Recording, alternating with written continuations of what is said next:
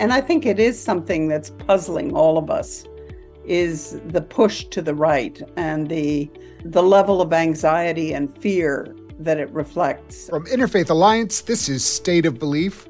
I'm Interfaith Alliance President, Reverend Paul Brandeis Rauschenbusch in Chicago. How these ancient issues of identity are playing out in a contemporary sense, where they're exacerbated by the closeness of connections, ironically. Katherine Marshall has been leading important global initiatives around religion, peace, and development for decades. With those issues so prominent in the challenges and opportunities we're facing today, I'm really looking forward to hearing her perspectives on this week's show. Thank you for listening to State of Belief.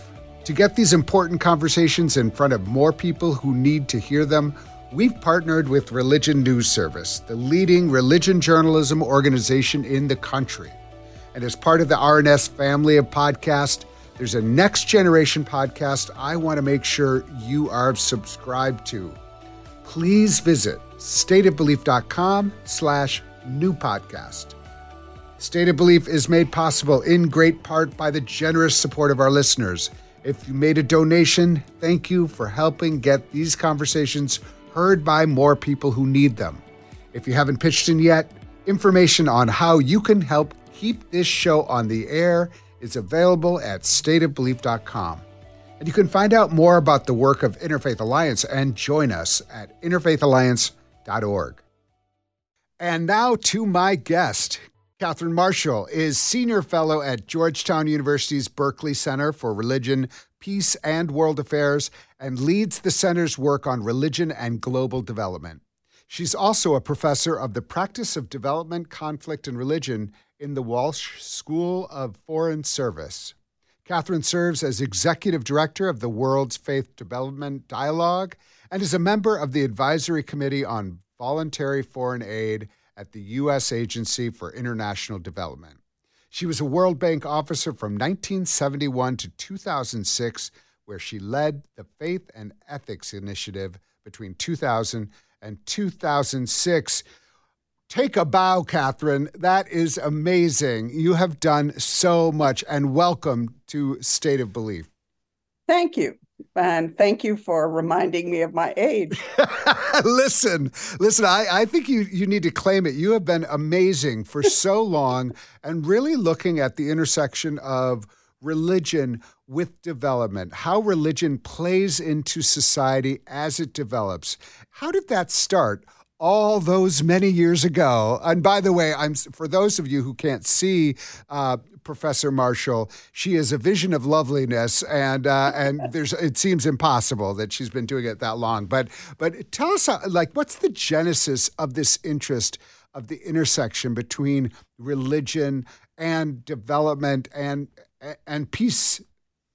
Well, it really started, Paul, with my interest, and I would really say, even though it's an overused word, my passion for dealing with injustice in the world and therefore development, which is about offering a better life for many people. And one piece of that, which I think is an interesting chunk, is that when I joined the World Bank and started working on these issues, I was almost always the first woman doing exactly what I was doing, so that I was very familiar with the barriers that were around gender, around women's roles, which, frankly, even though things have changed, are still very important issues in the society that it's easy to forget with so many other issues.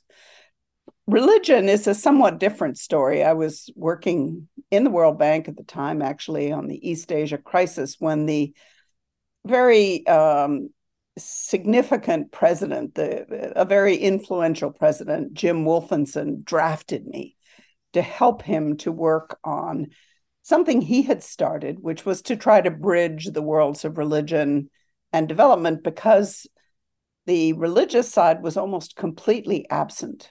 And so he started with the Archbishop of Canterbury and the Aga Khan and Cardinal Etchegaray and a number of other prominent leaders that he knew personally, started to try to bring them together. David Saperstein was part of that at a certain point. But to his surprise, and certainly to mine, essentially all hell broke loose when he started announcing this. And so At instead the of World Bank. Like people at at the the World World Bank, Bank were just like, "What are you doing, bringing religion into our work?"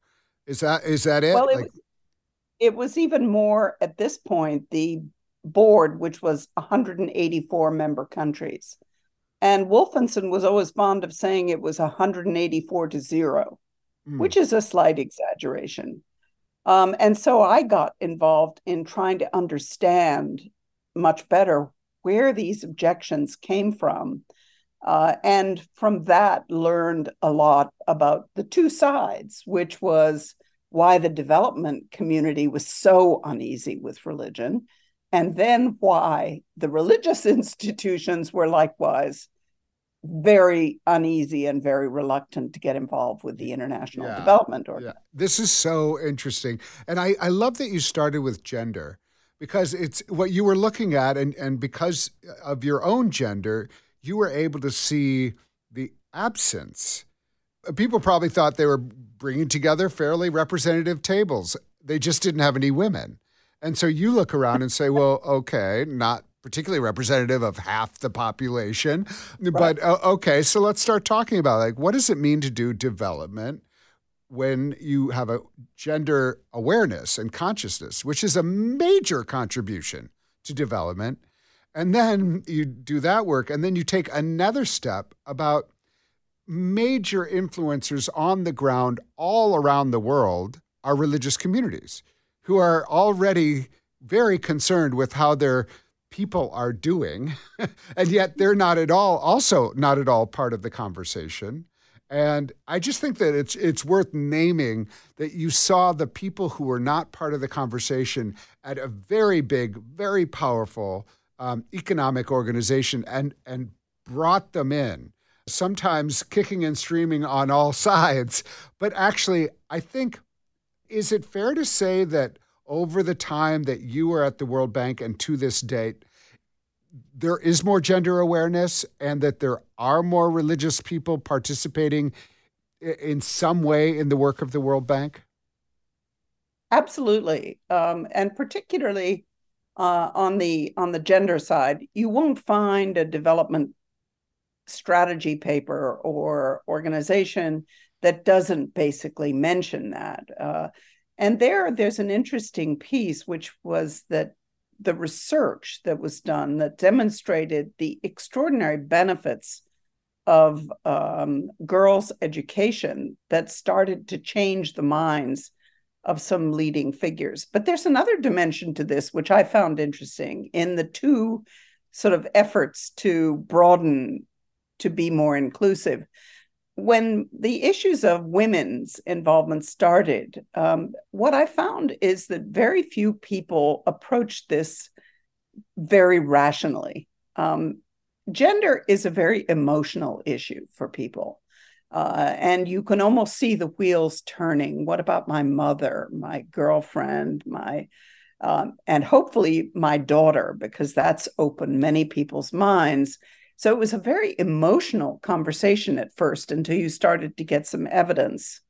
And you have the same issue with religion, Mm, that many people approach questions about what's religion got to do with it with their emotions right, and with their personal stance right. rather than with the evidence. So, this question of what is the evidence is a recurring theme Yeah, of, what do we really know?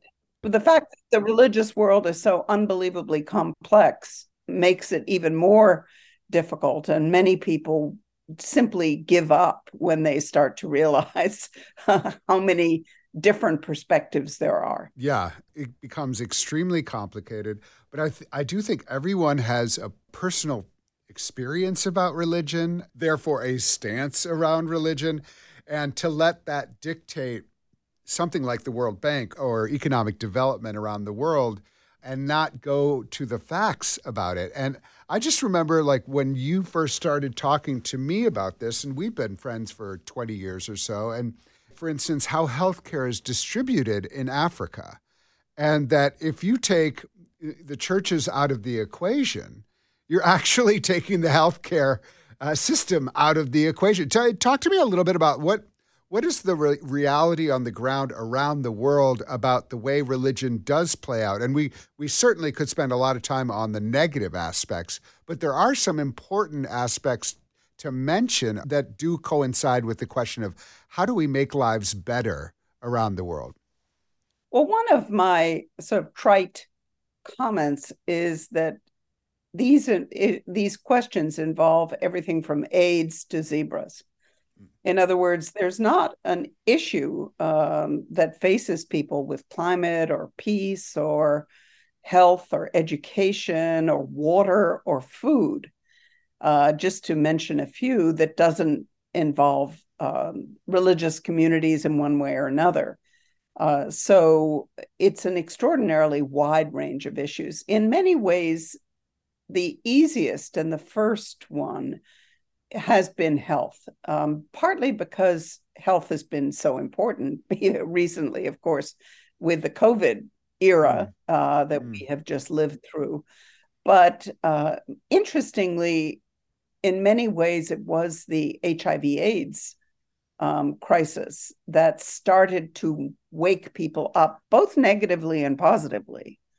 That at the same time that you had, for example, even some churches that refused to bury people who died of AIDS, but you also had the extraordinarily compassionate care of so many people in Catholic facilities and in communities. So you started to get a sense of how this complex world intersected with the world of development. Yeah. Two other areas that are critically important are education, where it is both the education that's provided by religious institutions, whether it's the Catholic Church or madrasas in Muslim communities, but also the way that religion is dealt with in public systems across the world, whether people emerge with a positive and constructive idea about the plural society that they live in, the diverse society. And then the other, which we're looking at quite a lot in some of the work we're doing, is the question of social safety nets, or you can call it one of the mottos of these UN Sustainable Development Goals, which is leave no one behind, or the Catholic idea of a preferential option for the poor. In societies, governments' efforts to deal with the most vulnerable, they often completely omit the religious world, even though both historically and even in the present, they're critically important in providing some kind of a safety net for those who are left behind by the society.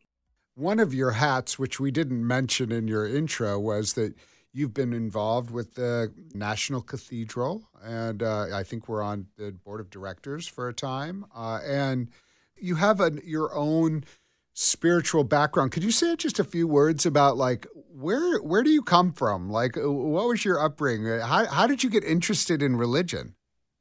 Well, my current role really was the result of being drafted for reasons that no one ever explained.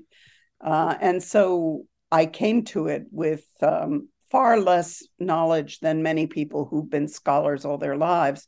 I was brought up very much as in an Episcopalian environment, though I think my grandmother was a Unitarian. Oh, shocking. I think quite active in that sense. But I also went, and this is a sort of part of the complex journey we all have.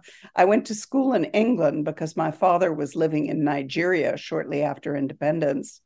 And we took religion very seriously there, or I did. I think we had prayers twice, even three times a day. We studied religion for O levels. So anyway, it was certainly very much on the agenda. But but interestingly, as a sort of integrated part of life. And I also did get some different perspectives. Two of my closest friends were Bertrand Russell's granddaughters, Hmm. and they came from an aggressively atheist Mm-hmm. perspective. Mm-hmm. And there were people from other parts of the world, from Buddhist, etc. So I think it was perhaps that background, the diversity that was there from the beginning, that made it both fascinating and possible for me to come into what has now been 2.5 decades of looking at life and development work and peace work and climate, often through a religious lens. Yeah. And talk to me a little bit about some of the places like that are case studies so that our listeners can really get a sense of what is the work that you actually do? I mean, that's a tough question because like everything, it's not like I need proof of concept. I'm just wondering, like, when you think about how religion, development, and peacemaking kind of intersect, are there stories that come to mind and people that come to mind that you think it would be worth lifting up so people have a stronger sense of what that means on the ground? Let me start, I guess, with three things that have been on my life calendar for the last few weeks. One of them is at the tip top level, which is the G20. Uh, you were involved also, but this is now a 10-year effort to bring the religious wisdom, the best of religion, into the global agenda through the group of 20 leaders. They will be meeting in India on the 9th of September, the world leaders. But just last week, I was in Brazil because Brazil will be the host for the G20 for 2024. They take over on December 1st. So we were looking at what would be most interesting and relevant for 2024. And so clearly, the Amazon and the rainforests and the roles that the interreligious, interfaith groups like Religions for Peace are playing is vital. We've looked for many years at the trafficking issue, where religious actors are very important, both labor trafficking but also sex trafficking. We're looking at some of the issues around hate speech. We're looking at what comes after the COVID pandemic. What lessons have we learned, which again involve religious institutions, whether it's how you deliver messages or pandemic preparedness, how do you prepare, and what are the inequities within health systems, the Mm, unfairness. mm. So that's one thing is the G20. So Yeah. that's been Just, a focus. I'm curious. I know because I think when I reached out to you, you were like, "Well, I'm in Brasilia." I was like, "Well, of course you are. Where else would you be? You couldn't possibly be actually in Washington D.C." But I'm curious. Like G20 has gone all kinds of places. It's hard for me not right now to think about Brazil and what happened in their last election that is very similar to what happened on January 6th here, where Right. Bolsonaro supporters really took over. I mean, it was Mhm. unbelievable to watch it in real time. You're kind of like, this is really happening again. How do local politics also affect this question of the G20 and religion? Because religion played into the Brazil politics as it does in this country. No, you're absolutely right. And I think one of the challenges is that the religious world is so complex. And we're trying to argue that the sort of essence of religion is concern for the most vulnerable. But of course, that wasn't the story and isn't the story necessarily in the United States or in Brazil or in India Mm. or in any other. So I think we're trying always to see the positive, Mm-hmm. and to navigate sort of a clear premise, which is religion is part of the problem, but it's also part of the solution. Yeah, well, that's like the thesis. When I think about Interfaith Alliance's work on democracy, I really believe that religion has a great deal to offer democracy preservation and participation, and in so many different ways. But you also see religion being rallied in such a way, in particular traditions, in the Christian nationalist tradition, that is allowing it to make excuses for violence when it doesn't like, right. The results. So the problem and the solution, I 100% believe that. Right. There are plenty of negatives here. And I said that the majority, if not all of the country representatives at the World Bank were uneasy about religion. They saw religion as very political and basically divisive, but they also saw religious voices as being opposed to many of the changes in development, of which I think gender roles, issues around sexuality, the nature of families are among the most explosive issues, a third rail.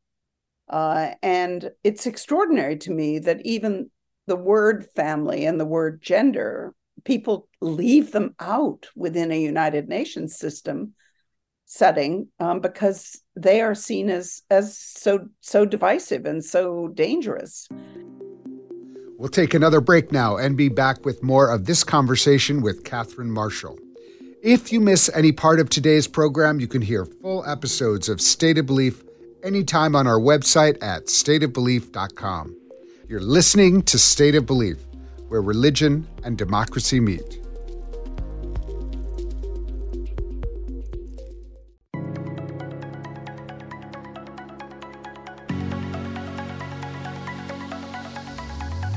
Welcome back to State of Belief. I'm Interfaith Alliance President Reverend Paul Brandeis Rauschenbusch, in conversation today with Katherine Marshall, a leader at the intersection of religion, peace, and development worldwide for half a century. Okay, so G20, what's another example of the work that you are doing? Well, in many ways, the conversation, which goes under the label of sort of strategic religious engagement, where I think that an interesting avenue to explore is what's unstrategic.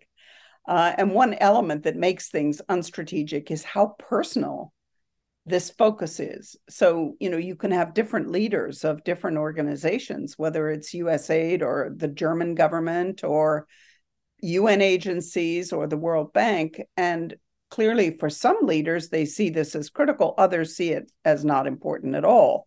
So you get very unstrategic approaches. But besides this sort of global setting, each country has a very different approach. And so a project that we're just starting that's supported by the Templeton Religion Trust took me to Sri Lanka and Ghana in the last few weeks. And we are also working in Senegal and the Philippines. But each of those countries are very different. The one thing that we found in common that was very interesting to me is that education is a very central issue. And it does include how young people, children, young adults learn about others and how they learn about what I think we all know from biology and everything else are the benefits of diversity and even of competition, and the complex role that history plays in education systems. So that is an issue that echoes right across the board. One that's a bit more complex, which I was referring to before, is the social safety net idea.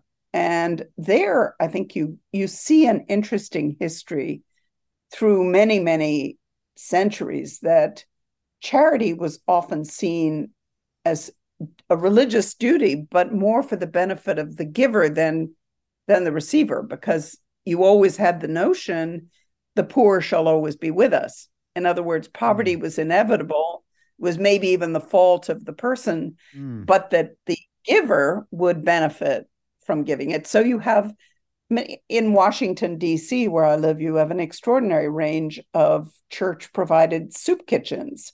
And when you look at what was done during the COVID pandemic, it's really quite remarkable how so many religious communities mobilized to support people who couldn't go out and Mm. who railed against the moral outrage of inequities in vaccination and so forth.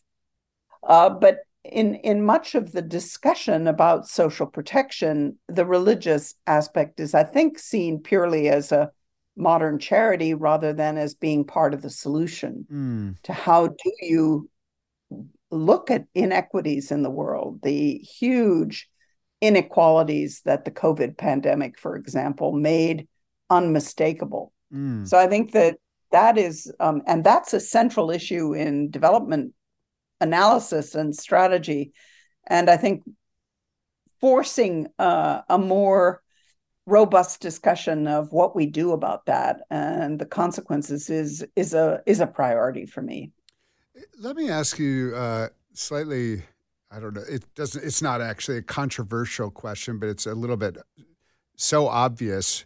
It needs to be said.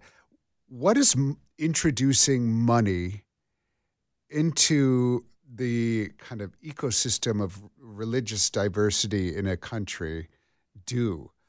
Like, it seems like everybody would love to have more money to injected within their system of their tradition or their leadership or things like that. And I'm wondering if some of the reluctance of people in the World Bank was, okay, if we include religion into this, are we going to be engineering religion across the world? And maybe that's even a good thing. But I just am wondering how you've worked with money. The World Bank is a bank, and it gives money. And so how have you felt about navigating those questions? Well, they're definitely white water questions, What does that mean? very Frothy. turbulent, Yeah, turbulent. like Okay. Yeah, yeah, yeah. very turbulent and very difficult ones. The interestingly, you say that the sort of ministers of finance or the plan or the development people would be uneasy about seeing large amounts of money going to religious institutions. And the religious institutions have a somewhat different perspective, which is there's all that money out there. How can we get our share? So that I think is an issue. But you see more a loaded word that you hear quite often, which is instrumentalization, Ah. which basically is the idea that people are just using religion without actually bringing the religious actors into the conversation. So you heard that a lot around the COVID pandemic, that yes, all of a sudden the WHO would be very enthusiastic about having, or the Faiths for Vaccines in the US would be very enthusiastic about having religious actors deliver messages that are the public health messages, but had to learn or had to appreciate that you couldn't just send out a note and say, do this. You had to involve people. I think, though, that the money issue is much broader. Again, I've just come back from Sri Lanka and Ghana. And one thing I was struck by there was an unease with NGOs, and that includes the religiously linked NGOs, that they seem to people there to have become more enamored with money rather than with sort of volunteer Mm. service, Mm. that they expect to be paid for what Mm. they're doing, which is not unreasonable. Most people want to be compensated for what they're and have enough money to live on, at least at a reasonable level. But this sense that the NGO world or some of the religious world has become so focused on money that they expect to receive envelopes of cash even when they're a Uh-huh. journalist at a press conference, Uh-huh. and a lot of unease around that, Yeah. and some nostalgia of the old guard for how wonderful things used to be when everybody just did it for love and for what they, of course, what that means is that it was elites that were doing it Right, who right. could afford it. But there was far more unease around that issue than I'd expected, Uh-huh. and a sense of the inequities and the injustices of the world. So it goes on in some places under the sort of decolonization term, Right, uh, right. and that and the resentment that the people, drive around in fancy cars and travel without too much hassle and too much worry, as opposed to the people who are really doing the work on the ground and who have an extraordinary amount of knowledge. Right, right. Um, so I want to switch gears and ask you, do you remember when we first met? Well, we first met at Princeton. We did not first meet at Princeton. We Oh, first I'm met, so sorry. we first met in Barcelona when Oh, that's right. I had Right. brought a That's right. group of That's right. Princeton students to the Parliament of the World's Religions, and we were doing a presentation, and this interesting woman was taking photo after photo after photo of our panel, and at the and at the end of it, I say, "Oh, hi. My name's Paul. Why are you taking so many photos of us?" And it turned out it was Katherine Marshall, who indeed had been a graduate student at Princeton and was at that time, I think, on the board of trustees at Princeton. Right. And we Right. and so it was very hail fellow, well met kind of moment, and I just love it that it was in the context of the Parliament of the World's Religions in Barcelona, and there you were, and in the mix, and that's what I just love about what you do. It's just your calendar must drive you like cuckoo, but you are someone who goes to a lot of conferences, including the Parliament of the World's Religions, which is, in Chicago. And what do you think is the benefit of going to big conferences like that? I mean, the G20 conference was not dissimilar. It wasn't exactly the same scope, but what do you think is the opportunities there? And what's a really good example of a kind of an international meeting that you were like, that was the really good use of my 4 days? I have to say I'm quite schizophrenic about that. Uh-huh. That I think that there's been far too much emphasis on meetings Mm. that are really gatherings almost for the sake of gatherings. And of course, we all know that meeting people and hearing people and listening to people is very important. But sometimes when you go to meeting after meeting about peace and the conflicts don't seem to get resolved, I think it raises a lot of questions. In the interfaith gathering, the ones that I've found in a way most interesting are the community of Sant'Egidio, Ah, which has an annual, what they call a prayer for peace that moves to different places. It will be in Berlin this year in early September or mid September.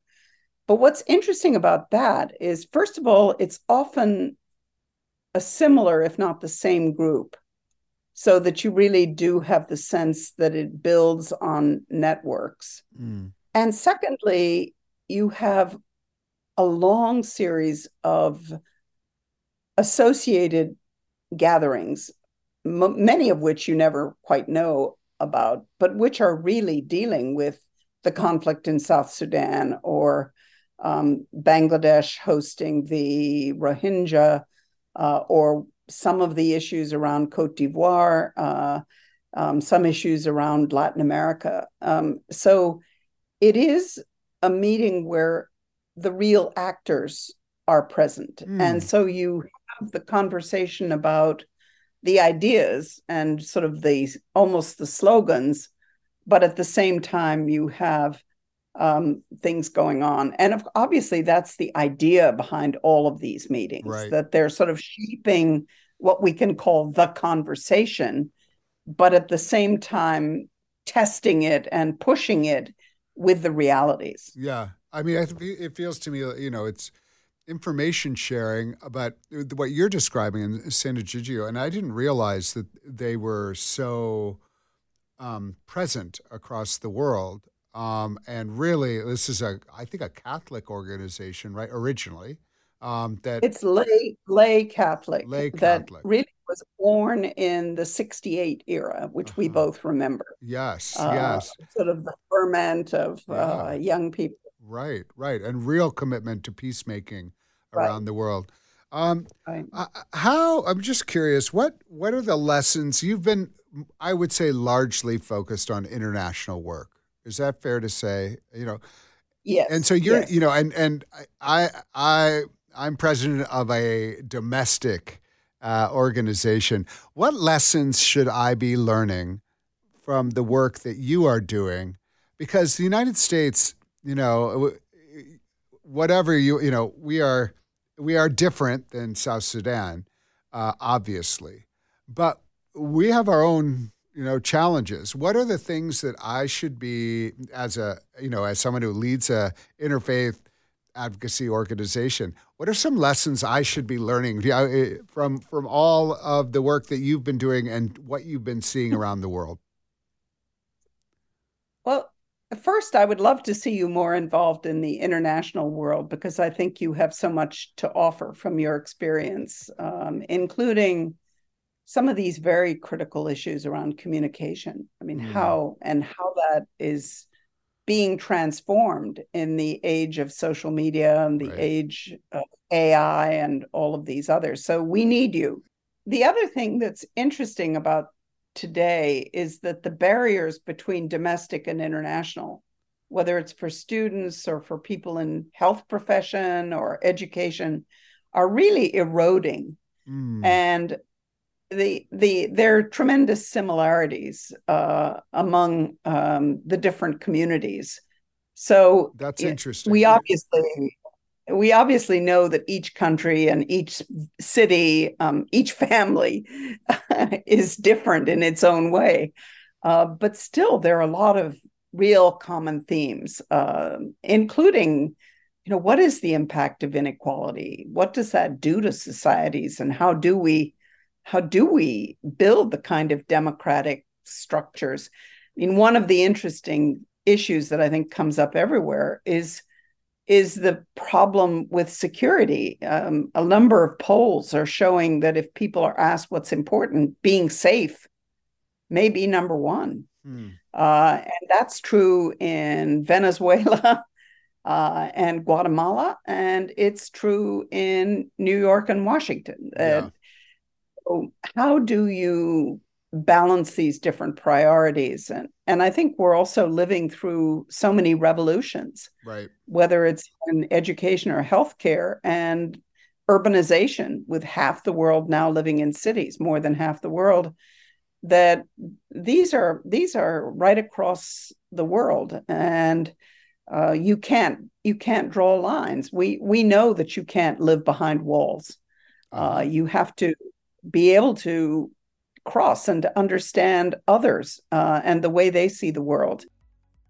Given um, the immigration from other places of the world to the United States, conflicts in other places do have implications in the United States, whether that's what's happening in India or Israel, Palestine, or other communities that we, might go a little bit more under the radar. Like these kind of, they don't, not all of that is left behind. I mean, and in my own family, that's not a recent thing.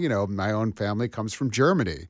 World War I Mm-hmm. comes, and what was happening in Europe was very much affecting how my family was perceived during that time. So it is like that's really important, and I I do think like around the world we have this, and I don't know what it is. I don't know what is prompting it, and maybe you'll have the answer to that. We do have these movements that are described as populist movements that are taking over major countries, which has implications for democracy and how we're interacting across divides, and they often are supported by religious sensibilities. Right. I mean, No, you're absolutely right. And I think it is something that's puzzling all of us is the push to the right and um, the level of anxiety and fear that it reflects, and sort of how these ancient issues of identity are playing out in a contemporary sense, where they're exacerbated by the closeness of connections, ironically, that mm, people can sort of know instantly. We know instantly what's happening in Hawaii, which is a long way away from where we are, and that shapes who we are in relation to others. mm, And then for at least for elites, we're dealing with these multiple identities where I mean, we're one of the questions that we are asking ourselves is, how important is religion to you? And there are these measures of religiosity. So what does religiosity mean? And to some extent, it's on a scale of 1 to 10. How important is your religion to you? But I think you also need to look at that in relation to your gender, in relation to your wealth, class issues, the ethnic side of it, your profession, mm. how you organize your worldview, your what you take in, what issues do you focus on? All of those come into this complex picture. Um, but I think the populism is, I don't have any of those answers. I wouldn't even dare to venture them. But clearly, this fear of being done better by somebody else, or missing out, or feeling unappreciated. I know at one point when we were looking at issues around the Muslim world, um, the concern that came out in so many polls was that people didn't feel respected. Mm. This issue of respect seemed to come at the top, and a lot of people use the word dignity now as a sort of common theme. It makes me a little bit uneasy because dignity comes a little too close to me to pride, but still this fundamental issue of dignity, and respect, and being listened to and being understood in the negative. I think that's a big part of what's happening, that people just feel that they're being left at the margins, while others are forging ahead. Yeah. Well, and I think in the populist moment, it's like in this country anyway, it can be white people who have some sense of like a culture, a nation built around their identity, which now feels like it's being built, or they at least around a broadening sense of identity, Right. and that for some of us that's welcome and feels enriching and all of that, and for others that feels incredibly intimidating. And I think Right. part of that is hopefully being able to explain why that's a good thing for every community. And I'm not sure that we're doing such a good job of explaining how that's true, but it certainly is true. You teach in the Foreign Service area of Georgetown. What's one thing that you want everybody who graduates from the Foreign Service school to really appreciate about the role of religion in the world? We talk a lot about religious literacy, but the definitions of what that means and how you do that is one of those things that's easier said than done. I teach a course for the graduate students who are interested in development on ethics. And to me, the primary thing is to be able to appreciate that there are very different ways of looking at the world. There are very different, we could call it worldviews, or whatever. And it's quite easy to get caught in your own boxes, whether it's an economic set of assumptions, or whether it is, and as an engineer, or whatever it is. And because I'm so conscious, even more so from my decades of working on the questions around religion, I'm so conscious that there are very different ways of taking in facts and analyzing them and coming to conclusions. I think that if you're going to work in development, you have to have your antenna very keenly focused on these differences and be able to hear them and to understand them, as well as to assess whether they matter. So I think that and the religious topic is very much a part of that. There are so many people in the world for whom their religious teachings, whether it comes as stories or rituals or relationships with people, that are shaped by, even unconsciously, by the religious side, that if you don't understand that, you're going to have a very difficult time in appreciating how a community behaves, what they get angry about, and what their dreams are. I think that says it so well. You use the word antenna, and I just think just having that awareness that that's something you should be on the lookout for, be curious about, be aware of as you go into new settings. And that's actually a lesson for all of us at all times, but especially when you're trying to represent either the United States government or NGO, just being recognize that's part of your job, is to be aware of that difference. One of the things I like to ask everyone is what gives you hope right now? Person, places, things, ideas, experiences. What gives you hope? Well, I take from Madeleine Albright something she said quite often, which is that she's an optimist who worries a lot. So I do think that first, I'm a chronic optimist, tend to see that, but with that experience and seeing the worst of things being there alongside it. But I think what gives me hope most is how the world is changing. And it is something that we've forgotten, these dramatic increases in the number of people who have had some kind of formal education, in the improved health of people, the sharp drops in infant and child mortality, and the fact that we have 20 extra years of life on average. I mean, if we can do that, we've seen so many people who've moved from real destitution, extreme poverty, to being able to navigate and to move into lives where they have more choice. I think that's such an extraordinary achievement that we forget too easily, and we need to take from that the impossible may take a little longer, but it can be done. Wow. I love that. Katherine Marshall is a veteran of the World Bank and is currently a senior fellow at Georgetown University's Berkeley Center for Religion, Peace, and World Affairs.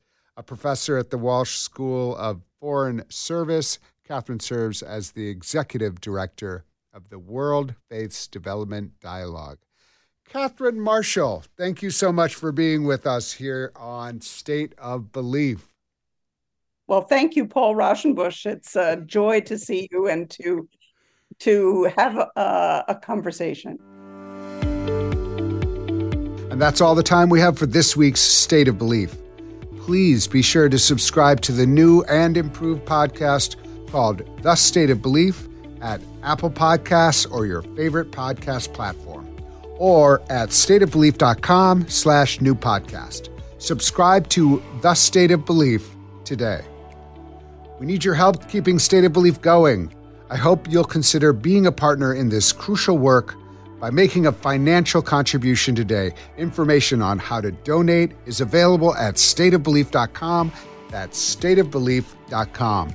And you can also be a part of making sure informative and encouraging voices like these are heard by sharing this program with friends and family. Let's get more people listening and more people taking part, both on and off the air. And join the conversation. Follow us on Facebook and Instagram at State of Belief and share State of Belief with the people in your life.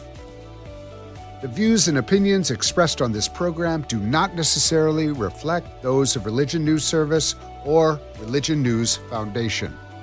State of Belief is produced by Ray Kirstein and is a production of Interfaith Alliance. Become a member today at interfaithalliance.org. And be sure to join us next week. My guest will be Reverend Jennifer Butler, founder of Faith in Public Life and author of Who Stole My Bible? Reclaiming Scripture as a Handbook for Resisting Tyranny. I can't wait. Until then, I'm Paul Rauschenbusch on State of Belief, where religion and democracy meet.